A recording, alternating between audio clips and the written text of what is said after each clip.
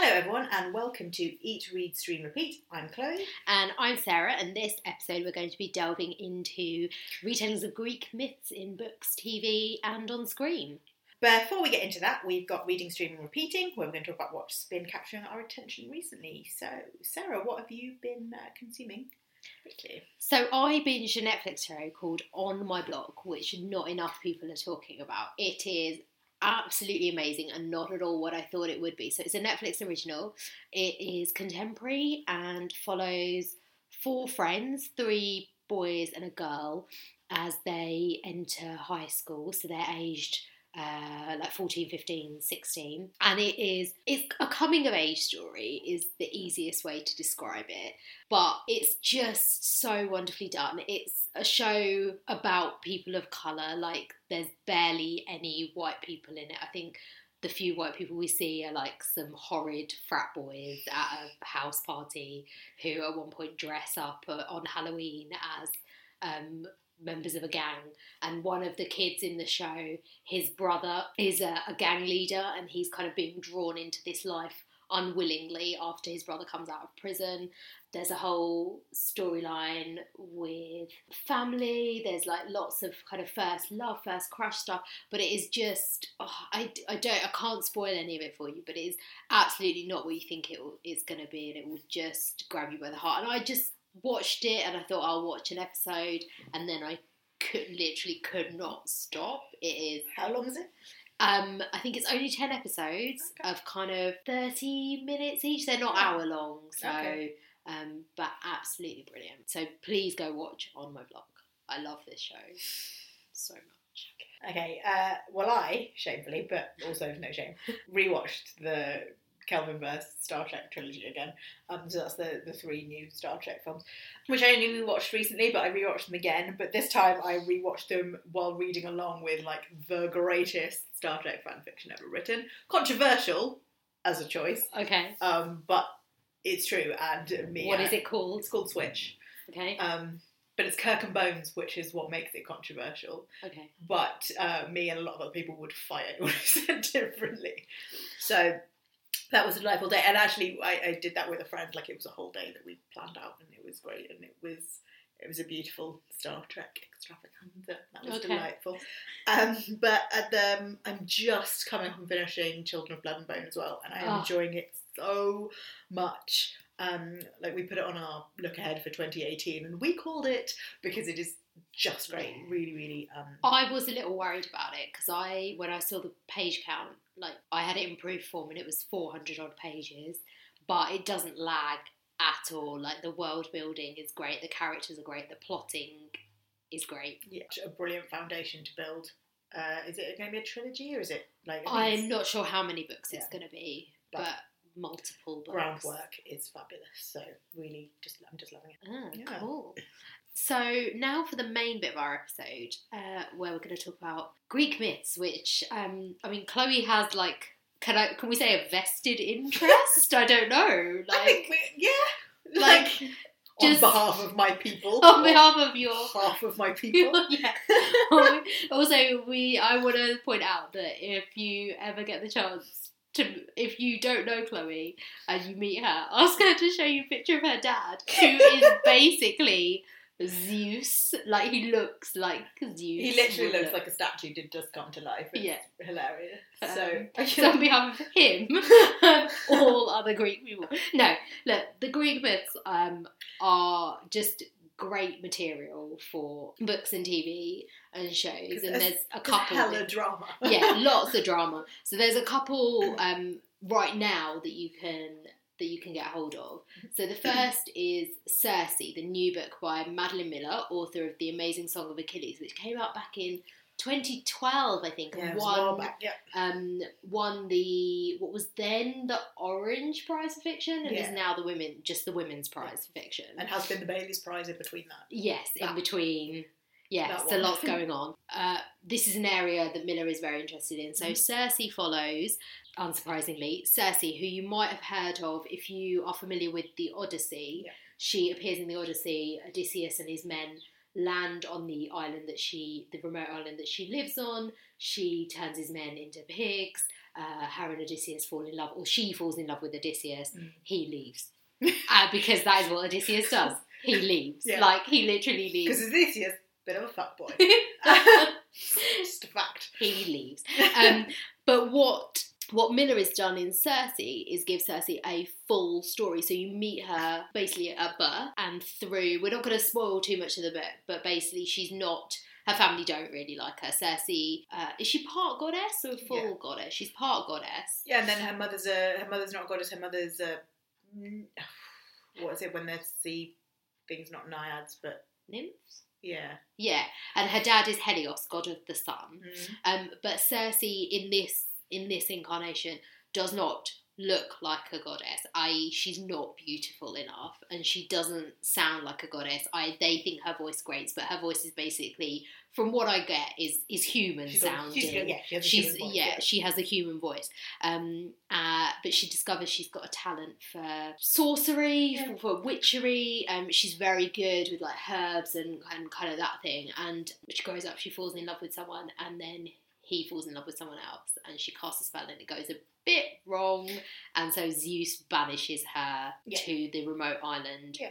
The events of Circe cross over with the events of the Odyssey on multiple occasions. It kind of like the story weaves back in and out of that narrative, which is kind of gives you some touch points to parts of Greek myth that are really well known. So it makes it quite easy to sort of ground it, I guess, with stuff that you might already be familiar with. I think the key is that, and I'm sure we'll talk about this a lot more as we talk about other things, is that women in Greek myths generally aren't written or kind of characterised very well. And what Miller does here is she gives her like a full, like, there's lots you know about Circe, like you really get to know her properly. Yeah, well, women in Greek myths tend to be, taking aside the goddesses, because they're obviously got their whole thing going on. But if you think about, like, you know, Ariadne or Eurydice or anything, they are women who appear in a man's story and are then abandoned, and you don't know about them before and you don't know about them after. You know about them in the context of who they were to a male hero. And this does the opposite. This takes a woman, and there are sort of men that float in and out of her life, like literally float, because they're coming across the water to her island, and kind of how they affect her. And then I mean, Miller's really good because we do generally find out what happened to most of those men after they leave, but the story is very firmly about this woman. And then slight spoiler alert, we do meet Penelope, Odysseus' wife, in Circe as well, and it gives her more of a character that in the Odyssey she just doesn't have a character. Like, she's just there. She's just there to be wooed by the men and then rescued by Odysseus when he eventually comes back home after 20 years away. Just wandering around the Just Aegean. wandering around. So yeah, I really enjoyed Circe. I think it was beautiful. I think her writing's really glorious as well. Like, she writes in a quite sort of almost dreamy style. Like, it all feels very, and it's that almost kind of poetic way that the Greek myths were epic poems. Yeah. She's not writing an epic, but it just has this edge of almost like, that fluidity of language, which is really beautiful. Yeah, I like the idea she explores as well. So I'm fascinated by this trope, I guess you'd call it, of like the unlikable woman, in that you often get women that are called unlikable, where if you transferred all their personality traits to a man, that man would not be called unlikable. No. And so she takes Circe, who is a woman that is not liked by a lot of people in the world. She grows up, just rounds her out and shows you that yes, she can be unlikable at times, but that doesn't mean that she's a bad person, or that she is just because you don't like her at certain points doesn't mean she's unlikable. No, she's a complicated woman. Like any woman. In a world that doesn't like complicated women. Yeah. Like, this is that she's supposed to fit into a box that she doesn't fit into. And there's that sort of beautiful, the moments where she's alone on her island are some of the most lovely, because it's this sense of that because she's banished there in a sort of prison, but she starts to make it her own, and she starts to understand that this island can give her all these things that she's wanted in her life but hasn't been allowed. And sort of the animals and the plants and everything else sort of become part of her, and this island becomes an extension of her. And it's also, isn't it, a lot of, you don't really get to know them in the book because it's not their story, but there's a few girls that are sent to the island, aren't they, by their, like, fathers to kind of save them, to banish them, to like wait there on the island until their dad's found someone for them to marry, I think is the basic thing. So it's interesting that this island becomes a shelter for other women as well, and we mentioned Penelope earlier, and part of her story is perhaps this island gives Penelope something she needs as well. And it's that kind of thing of a woman. This is a story about a woman creating a home for herself, like not just a place to live. It's a home, like, and a purpose. For her own life that she sort of carves out. That doesn't exist. No one does what she does. Magic is frowned upon, but she by sheer force of will and personality carves out this niche only she can fill, which is kind of cool. Yeah, it's a wonderful book. Yeah, so it's Circe by Madeline Miller, which is published by Bloomsbury in this country, and it's out in April. And the book itself is a beautiful item. The cover is gorgeous, really beautiful. Lots of foil work, lots of like kind of intricate burnished and bronzy, sort of dark golds. Good job to I don't know who the designer is actually. We should look. We'll try and look and tweet the designer. Yeah.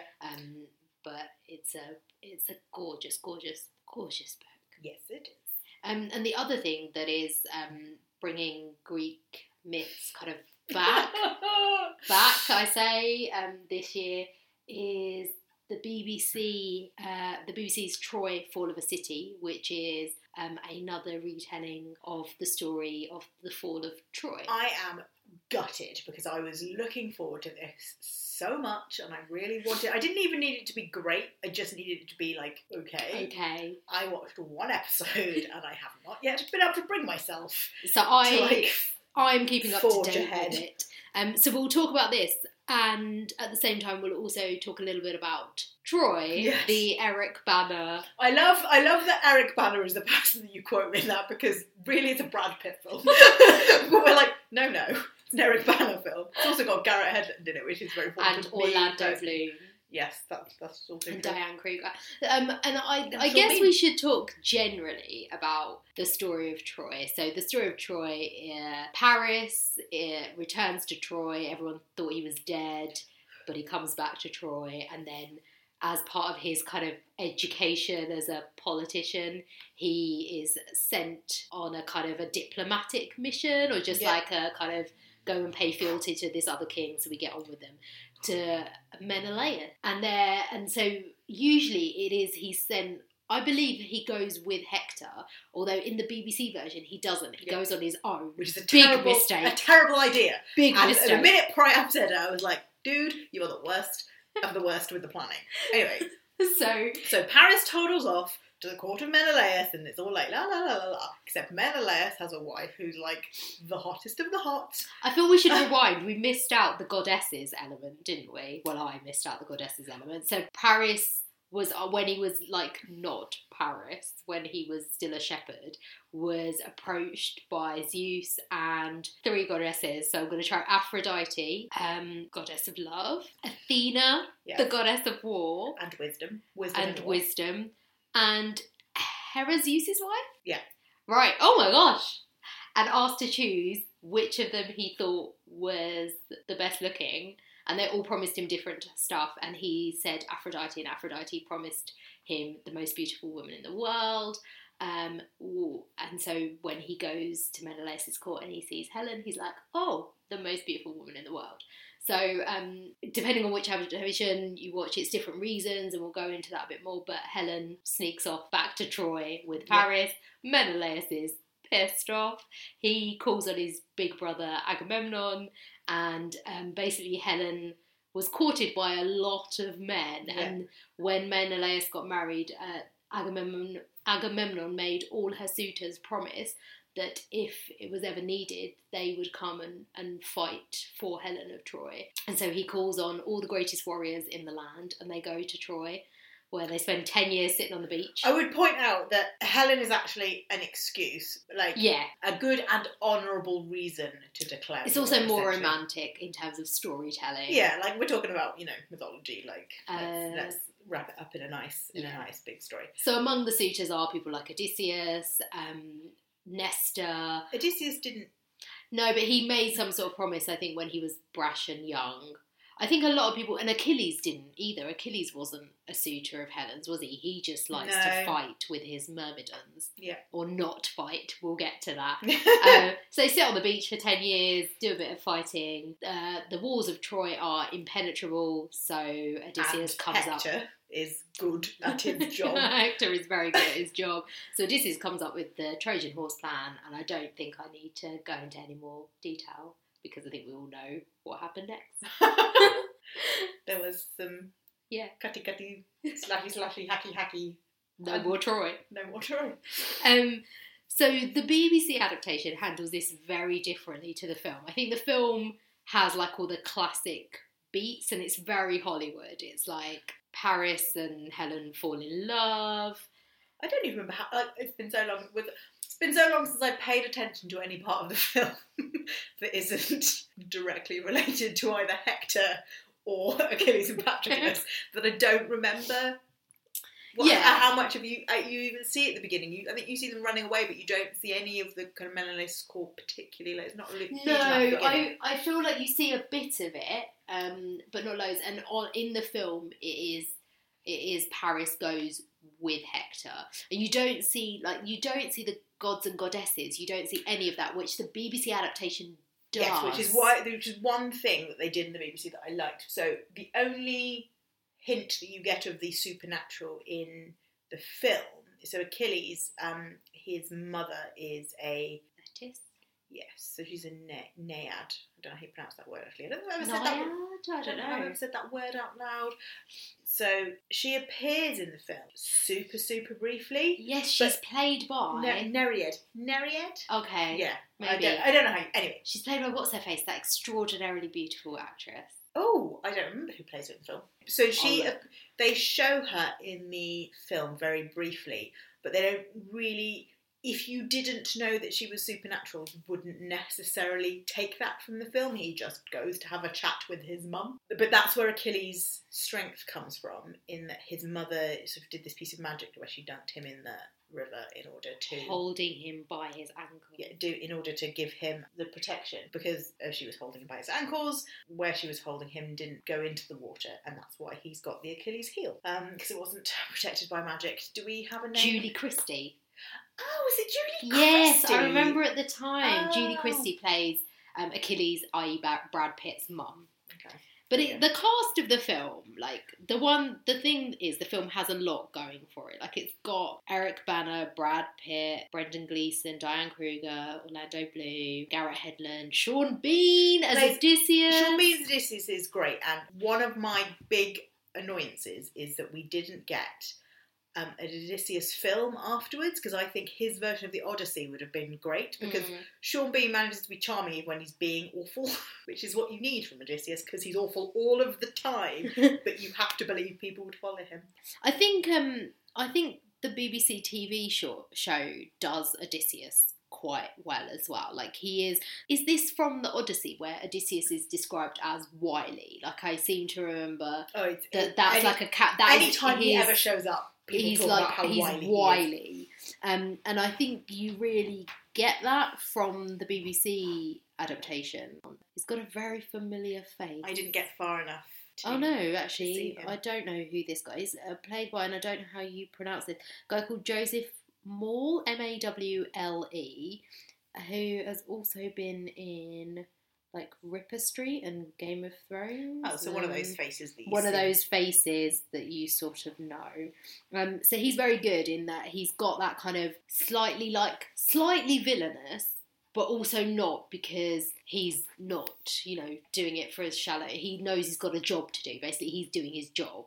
Yeah. Whereas everyone else is ruled by emotion, especially Menelaus in the BBC adaptation, who is played by Jonas Armstrong, who was Robin Hood in the BBC adaptation of Robin Hood. And I tell you what I was hoping for, I was kind of hoping this Troy might be, like, if nothing else, it would be a bit of silliness, like Robin Hood was, or Merlin, or one of those other things where it was like a little bit nonsense, but really good-hearted. But anyway, so Jonas Armstrong, who was Robin Hood, is now playing Menelaus, and it's a bit weird to see He's really whiny in it, like really annoying. Everyone was really, like, I watched one episode, like we said before, but it was because like everyone annoyed me so terribly much. They are quite annoying in it, and I think for me, Paris and Helen I really dislike both of them. I dislike Paris more because Helen is, in this adaptation, Menelaus is not very nice to Helen at all. Like, and I think in most versions of this story, Menelaus, like, Helen doesn't love Menelaus at all. It's very much a marriage of convenience. She was bargained off to the highest bidder, essentially. Well, not the highest bidder, but you know, the person who offered the most. But in the BBC version, I think it's very clear that it's maybe an abusive relationship at times as well. So she is escaping that as well as then saying she's in love with Paris. But, oh man, I thought Orlando Bloom's Paris was annoying. This Paris is like another level, like the worst. And especially in the BBC adaptation, because it's spread out over so many episodes, constantly people are like, everyone is like, Paris, it's not your fault. Helen, it's not your fault. We'll like do anything to protect you. And I'm like, dude, it is their fault. And also, the whole of Troy is starving and dying, and it is their fault. Like, why can no one take responsibility for this? And it's really frustrating. And in Troy Fall of a City as well, Priam, Paris's dad, is like, because Priam's a strategist, like he's clever, he's quite honourable, but in this I just don't like him. He is not very good. The only good Prince of Troy is Hector. Yeah. Like, I like Hector in whichever version I see him in. He's not very nice in the first episode of Fall of the City. But also, why should he be nice? Like, this random brother of his has come back 5 minutes later, stolen the wife of, like, someone who could have been a major ally and has now become a major enemy and has declared war on his city. Like, why would Hector be there? Because the one thing against in the TV show that they don't have, I don't recall them having particularly in the film, is Cassandra. Cassandra is, she's not in it loads. So Cassandra is Hector and Paris's younger sister. There's a lot of siblings, but not all of them. Mostly, I think it's only those three that you really hear about in any adaptations. But there are a lot of them. And Cassandra can see into the future, basically, and she can prophesy stuff. Because of Apollo, he was her god.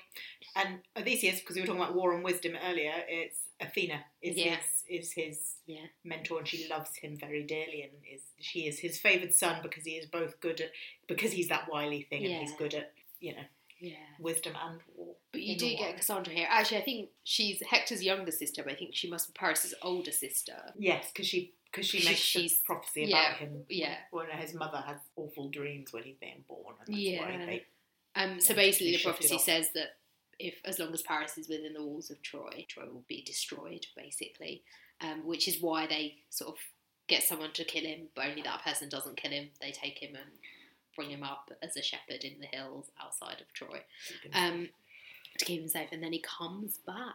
I really, really, really dislike Paris, and I really dislike Helen as well. It's weird because they don't seem to be able to do a good adaptation of Greek mythology. Yeah. Like there's been so many films and things, barring like we're talking the Ray Harryhausen stuff, the Clash of the Titans, and all of the like those fabulous old school kind of ones, which have their own unique charm and magic to them. But like all the modern ones that they've tried, like 300 was awful. Yeah. The new Clash of the Titans was like naff. What was that one that Henry Cavill did that was terrible? Ooh, I do not know. And had Daniel Sharman from Teen Wolf in it as one of the gods, and like a really random cast. Yeah, but I don't know, Henry Cavill was kind of yelling and doing a stern face for like 2 hours. I didn't mind Diane Kruger as Helen. Like her Helen, I actually found a bit more sympathetic. But this Helen as well, she has much more agency than I think you usually see Helen have. But kind of later on in the series, she does some stuff that very much annoys me because it's very damaging to people, and she does it to protect herself. And you think, the whole city is at war for you anyway. And you see her abandon her child in this as well. You do see her abandon her daughter. So in this version, in the first episode, when Paris goes to the court of Menelaus, it's basically to form an alliance by marrying Helen and Menelaus' daughter.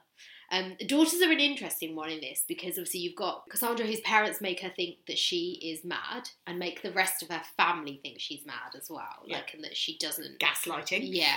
Biggest daughter that you see affected is Agamemnon's daughter, who... And this is quite a big part of... it's like a crucial part of Greek myths, but the BBC make it a really big part of Troy Fall of a City.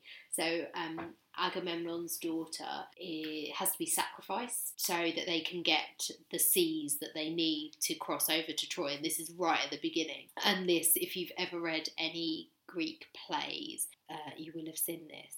So Agamemnon has to kill his own daughter in order to be able to start the war on Troy. And it's a huge part of how, whenever anyone is like, should we give up? Everyone's like, well, Agamemnon gave his daughter, and this is why he's like really pissy throughout the whole 10 years. And it's what scares Troy the most as well, because they know this guy sacrificed his daughter, so he's now going to do anything to win because he's kind of given up. Not just given up, he committed the act to like start this war, and it was the most devastating thing. Yeah. So I think daughters are treated not very well. Yeah. Because they parallel that in Game of Thrones at one point as well. They use that thing of a father having to sacrifice their child. Yeah. Look, I love Greek myth retelling, so I will watch them even when they're bad. But this isn't as good as I'd hoped it would be, and it's not as good as the amount of money they chucked at it, I don't think. Really? Yeah, it's weird, isn't it? Because you think about like the fact that we've had how many Roman stories that we have, and they always seem much better, and I don't know why we can get a handle on the Romans, but we can't get a handle on the Greeks. Yeah. Because if you think about something like Rome, the 2 seasons that they did, I think it was HBO did it. I've not seen Rome, but it was lavish, wasn't it? I remember hearing about how much they spent on it. And I've watched it a couple of times. It's got Kevin McKidd in it, if I remember correctly, and I believe that I don't tend to forget Kevin McKidd, is fabulous, interesting and intricate. I'm trying to think of a TV show that's covered any kind of Greek mythology or anything well. Yeah, I can't There are so many stories, like anything. So I think Chloe might have texted me about this, but on the positive side, Alfie Enoch turns up as Aeneas in the first episode, and I think you texted me to be like, let's just skip to like the Aeneid, which is another great story. Then you're into Romans again. Yeah, and I think Hector is really interesting in this. I think his development is done really well, and the actor that plays him is a guy called Tom Weston Jones, and I think that's really great. But there's lots, like, I think we're being a bit down on it. There is lots of decent stuff. It just doesn't come together, I don't think, which is a pity. I feel like maybe our expectations were high. And it's because the Odyssey and the Iliad and, like, all the other Greek, they're, like, amazing stories. They're thousands of years old and we're still retelling them. And we're retelling them for a reason, because they've got, like, drama and love and fighting. Oh, no, hold on a second. I will have to just backtrack. The Disney version of Hercules is great. But live action, there's not been... Yeah, this is what I'm like, that kind of big, lavish, political, interesting drama. Just, I can't think of one. If you can think of one, let us know. Let us know, because we will definitely watch it. I don't think I've read all of the Iliad, actually. I've read the Odyssey a number of times. Interestingly, last year they brought out a translation of the Odyssey, the first published translation by a woman. So we'll tweet some information about that, because I think that's really interesting that it's taken that long for someone to publish a translation by a woman of this story. Yeah, and I haven't read it, but I've seen quite a few people reacting to it, and they are saying that actually through the lens of a female academic, the text is changed. Someone she is considering things in a way that no man clearly ever has, and is leading some very interesting results. So that's nice. But yeah, because we used to listen to it in the car. I've still got the cassette somewhere. Have you? We used to listen to the version of the Odyssey, and then my dad used to do bedtime story where he did a really good voice for the Cyclops. And it's scary. coming soon, a special episode of Each Reads Through Repeat, where Chloe's dad reads the Odyssey. Shall I ask him? I'll try and record when I'm there. I'll be like, can you Please do. I read the Odyssey. When did I read the Odyssey? I think when I did classics at school. And then when I did Latin at school, we translated bits of the Aeneid. So, like the famous bits of Aeneas going down into the underworld, and all of that kind of stuff. So it was quite exciting. They're just very good, like very entertaining stories. And I think it's interesting to see how modern adaptations handle them, and I think they haven't quite got a handle on them. That's the problem. I wonder if it just feels a bit sprawling because they all link into another one. Like there's all these characters that you have to try and get and like put together, and then the BBC thing with the gods and goddesses is weird because they're human basically. You see them in human form, and then so there is a great scene where there's, I think it's the first skirmish on the beach in the dark, and you kind of have Athena and Aphrodite sort of just kind of wandering in and out of like the fighters, as the fighters are like chucking swords at each other and like spears and things, cool. and they're just kind of there, and they're obviously wanting to protect Odysseus on one side, and like, and then sometimes you get Zeus just appearing, like he'll just like switch on to somebody, and then you'll switch back to that place, and Zeus will just be sitting on a boulder, like having a chat with one of the other goddesses. The show, I think it's too much of a spoiler, but the show does something very different that I've never seen before in terms of plot and like the prophecy around Paris and his destruction of Troy. Okay, interesting. So if anyone has seen it, tweet me so that we can talk about it, because I was a bit like, oh, okay. All right, I need to catch up. I'll sit down and have a swift drink and then get through it. Quick pick. Yeah. If you were going to have a god or goddess as your sort of patron, who would it be? Oh, I don't know. And also, the thing that confuses me is because I did Greek and Roman stuff in classics, I sometimes get confused as to which is the Greek name and which is the Roman name. So maybe someone like... I feel like Athena's a good one, because I know she's goddess of war, but also wisdom. Yeah. That's like a pretty good one. Yeah. Growing up, I always liked Athena. She was my favourite. Or Artemis was the other favourite. Hunt, the moon, archery, all that good stuff. Yes. Poseidon, god of the sea. Yeah, it's weird though because he's my dad. Okay. If you've ever seen my father appear from the ocean with like literally a trident in one hand and an octopus in the other, you'd understand why Poseidon's just my dad. We should do a photo series on Twitter where we get like pictures of the gods, and then like with a picture of your dad looking like that. You know, like when people do. Yeah, I can do that. Otters that look like Harry Styles or whatever. That's me. When you say people, I mean you. It's otters that look like Louis Tomlinson and cows that look like Harry Styles. Oh, okay. Were my two greatest achievements, along with rabbits that look like Matthew Daddario. So back to Athena. So we both say Athena. We like Athena. Yeah. I mean, she's also she is savage. Well, that's the whole thing with the gods and goddesses, is that they're like so old and they're just playing with humans. Like humans are literally a form of entertainment for them in this world. Yeah, I'm just thinking. So I was just going to say it was quite funny.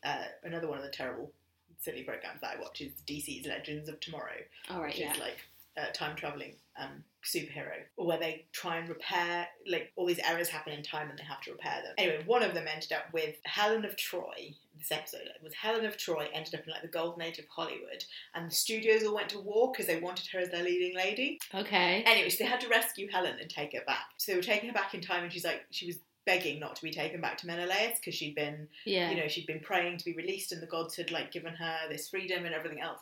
And so they're like, okay, so they're thinking about it, and then they're like, I've got an idea, and they're kind of like they're swooping in, and I don't think they name the island, but they just said, this island, a community only of women, and I was like, oh my god. And now it's the beginning of Wonder Woman. Oh dear. But there is plenty out there. I'm trying to think. So if you are into this stuff and you haven't read Song of Achilles, I think we'd both recommend that. Yeah. And actually, I'd like to reread that because it has been years since I read it. So Margaret Atwood's Penelopead is... I've not read that. Yeah, so it's the story of what Penelope does. It's her story when she's at home waiting for Odysseus. And it's quite short, it's only a small... Well, because if you go by the Odyssey, all Penelope does is... Weave, and then undoes the weaving, and then redoes it every day for 10 years. 20 years. I always forget it's 20 because it took him 10 years at the war. It took him 10 years to travel back. So speaking actually of the Odyssey, there's a book, it's a non-fiction book called The Ulysses Voyage. It's a guy, Tim Severin, he makes recreations of historical boats, and he builds them with old building materials, and then tries to plot out what the voyage would have looked like. Oh, okay. And he did a couple. He did the Brendan voyage where he sailed to Ireland in a coracle, but he did one in the Mediterranean with the kind of boat that they would have been sailing, and tried to sort of pinpoint and sort of figure out, in the book it sort of says about the wind changed direction, they were blown this many leagues and everything else, and he was sort of trying to pinpoint where each of the things would have been, and where were Scylla and Charybdis, and where was the Cyclops, and where was everything else, and it's this really interesting kind of travelogue history kind of thing. But still, 10 years. I mean, sure. Yeah. Well, it's because he was rolling up at places and getting his end away for a while before he decided to move on. Oh dear. There's another book which is super interesting, and I don't know that it's perfect by any stretch of the imagination, but it's fascinating. It's called In the Shape of a Boar by Lawrence Norfolk, and it's again that real kind of mythical, magical storytelling. It's sort of written in that kind of quite poetic fashion, and it's about this mythical boar hunt, and it's got that kind of the gods and the goddesses and the immortals and things, and the landscape is all... They're on an island that might be magical and it might not, but the landscape is kind of changing around them. And there's a modern day part of it at the end where it starts to mirror the other story. I read it quite a long time ago, and it's one of those books where you don't necessarily remember the plot in a huge amount of detail, but you remember how it made you feel. And just that slightly odd, dreamy sensation of reading it, of just what's real and what's not real, and it was a really interesting novel. I think I read one of his other books, which is about witches returning circularly to the subject of Circe. Okay. I would also recommend the Greek plays, so I would recommend Electra, I'd recommend Medea, which is, because one of the characters that does pop up in Madeline Miller's Circe is Jason, as in, and the Argonauts. So Medea is a great one, and the thing with the plays is that they're all really short. And if you're someone who thinks, I don't really like reading plays because they're difficult to read, the Greek plays are not difficult to read because they're so short, and there's they just read lots of dialogue. You don't have to worry about setting and stage direction, any of that kind of stuff. So I would recommend those. I'm not sure that I've ever read one actually. Only because I did classics at school. Yeah. They were really interesting, and they're actually the Greek plays. A lot of them are about the women, so the women left behind, or the women that when the men go back, what do those women do? Yeah. And a lot of them do. They are tragedies. Right? Yeah. They are tragedies, so a lot of people die. There's a lot of death. Stabby and murdering. Cool. So, do hit us up with any suggestions of books, films, and TV in this area, because we will go away and watch it. We won't complain about it afterwards, but we will watch it. Yeah, it's one of these funny things where you're kind of super fond of. Well, I find that I'm super fond of things, and then sort of these half-remembered things from childhood, and then when you watch them, you're like, oh, you just ruined everything I remember, which is always really awful. So that's sad. Now we're going to stop talking about things that we were terrible and we didn't enjoy them, and start talking about things that are terrible but we did enjoy them, because it's time for 29 Seconds of Terror Amazing.